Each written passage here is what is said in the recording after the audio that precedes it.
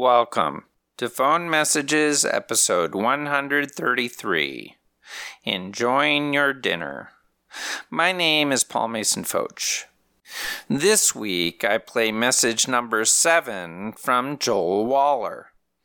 The message is 18 seconds long and comes from the fall of 1989.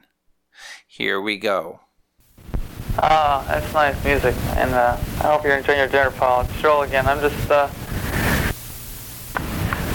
anyway, man, I'm just, calling to say how the hell are you, anyway. I guess I said something about the music and something about your dinner, and then, which seems odd, but maybe your message mentioned food or something? I could have had a message that said, I'm out for dinner or something. Okay, sure. Yeah, I thought I said I'm calling you, and, God, I sound depressed, don't I? Ugh. So going back to Columbus, what was the restaurant scene like? Mostly, if I'm not making my own food, it would have been like Skyline Chili. That was something. It's chili that they serve it on pasta. There was a Euro place, a Greek diner place that I would go to quite a bit, and it wasn't far from the library.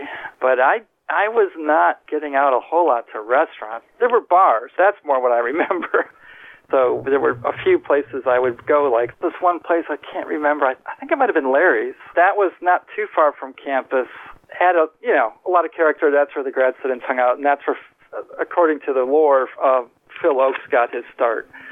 There was the Blue Danube that had like more low lighting and a little more romance, I guess, but it still had a lot of grunge.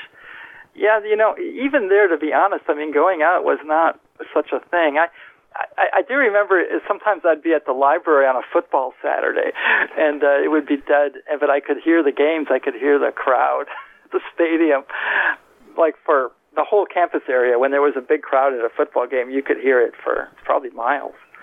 So yeah, Ohio State is a big football town. What was that like?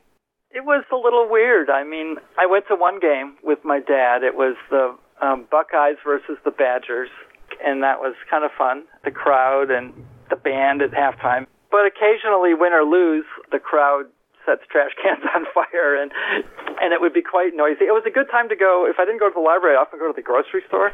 No lines. It's a little sick, though. I mean, I remember a T-shirt that said Bone Bow, and it showed the Michigan coach kind of bending over. It's great to root for the home team, but this idea of sexual violence somehow has to be part of the rivalry between Ohio State and Michigan. And other schools do that. I mean, I remember there was a Badger T-shirt that said Nuke 'em, Bucky. Yeah, I think there was also Fuck 'em, Bucky. So I don't want to single out Ohio State. I think it's that whole big football culture. I mean, I'm a hockey fan and everything. I don't mind a little bit of violence in sports, but, it just struck me as, like Chomsky says, like training in mindless jingoism, rooting for laundry. So we were red and we hate blue. And, it became one of those things where you're aware of when the home games are, because it's going to change everything in terms of traffic.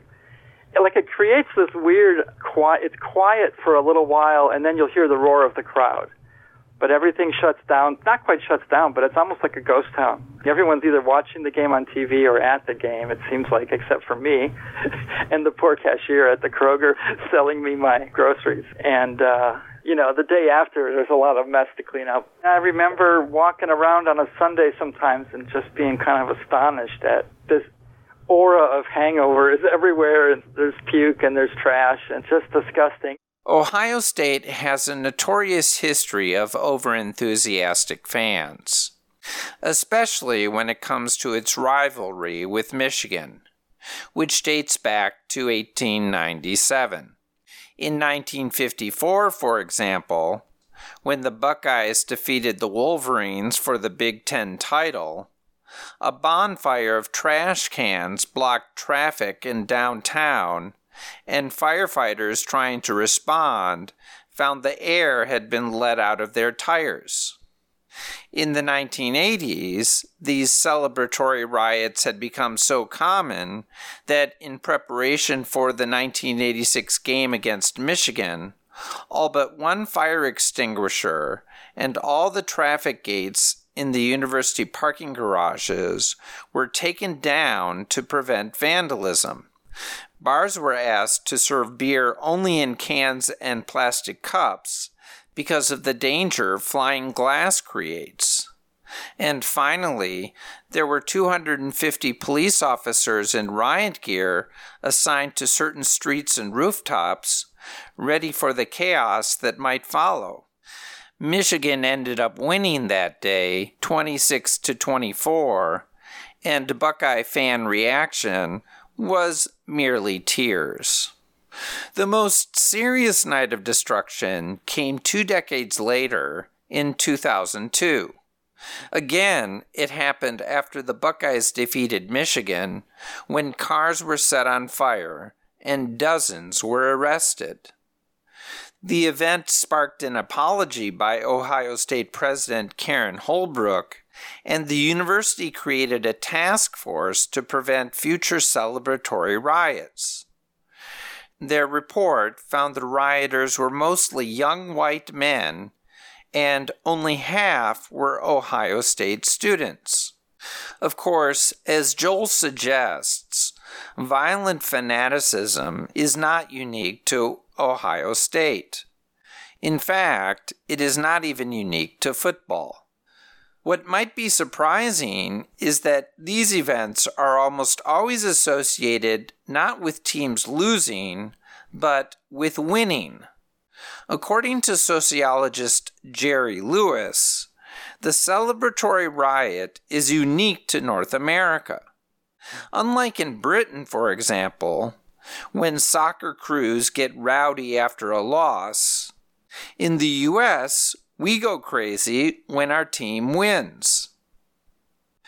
Drawing on studies of the 2002 Ohio State incident and other post-victory riots, Lewis created a theory for when sports fans are most likely to become violent.